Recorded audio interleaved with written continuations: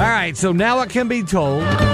Story about something that maybe you got away with. Maybe something happened. You might have broke the law. Or maybe someone did you wrong. Now, we've all been in the situation where we're pulling up to the supermarket, the Walmart, whatever, looking for a place to park. Everybody wants to get the closest place to the door, right? Well, this situation happened with this gentleman right here. Tell it. When I was younger, I was in the Marines, and I was stationed out in California. Right. And a couple of buddies of mine, one of them who lived there, had a car. And so we were pretty much at his behest. Whatever he wanted to do, we did. So he decided he wanted to go to Knott's Berry Farm one day. Mm-hmm. So we said, well, okay, whatever. We thought, well, we'll look for girls or whatever. So we got there. It was just hot as blazes. So we were trying to find a parking spot right up front to go in. Sure. And so we saw one right near the front door. And we were headed down the lane there in the parking lot, which they're one way. Mm-hmm. And we started down through there. And all of a sudden, this big white Cadillac coming the other way. And he kind of pulled in halfway into our parking spot so we couldn't get in. But he couldn't get in either.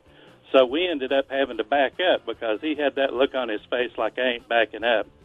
And I know you've seen this kind of gentleman before. He had a big white brim hat and a fur coat on and rings on every finger, and two ladies that worked for him with him. You know what I mean? Uh-huh.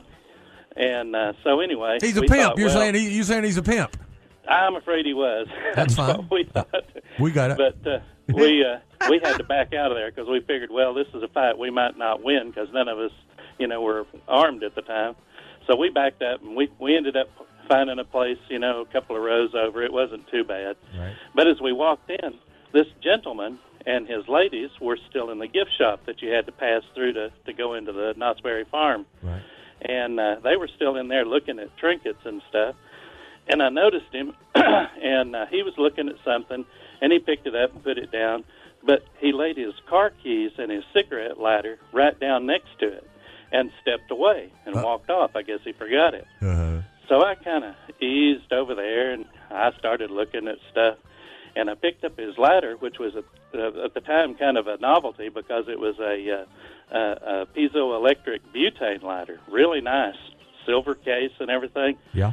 So I dropped that in my pocket, and I just raked his keys off into the trash can that was right there beside him and walked on into the Knott's Berry Farm with my buddies.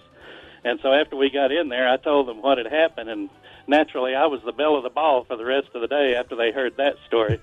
But so I figured that we kind of got back at him for taking our parking spot.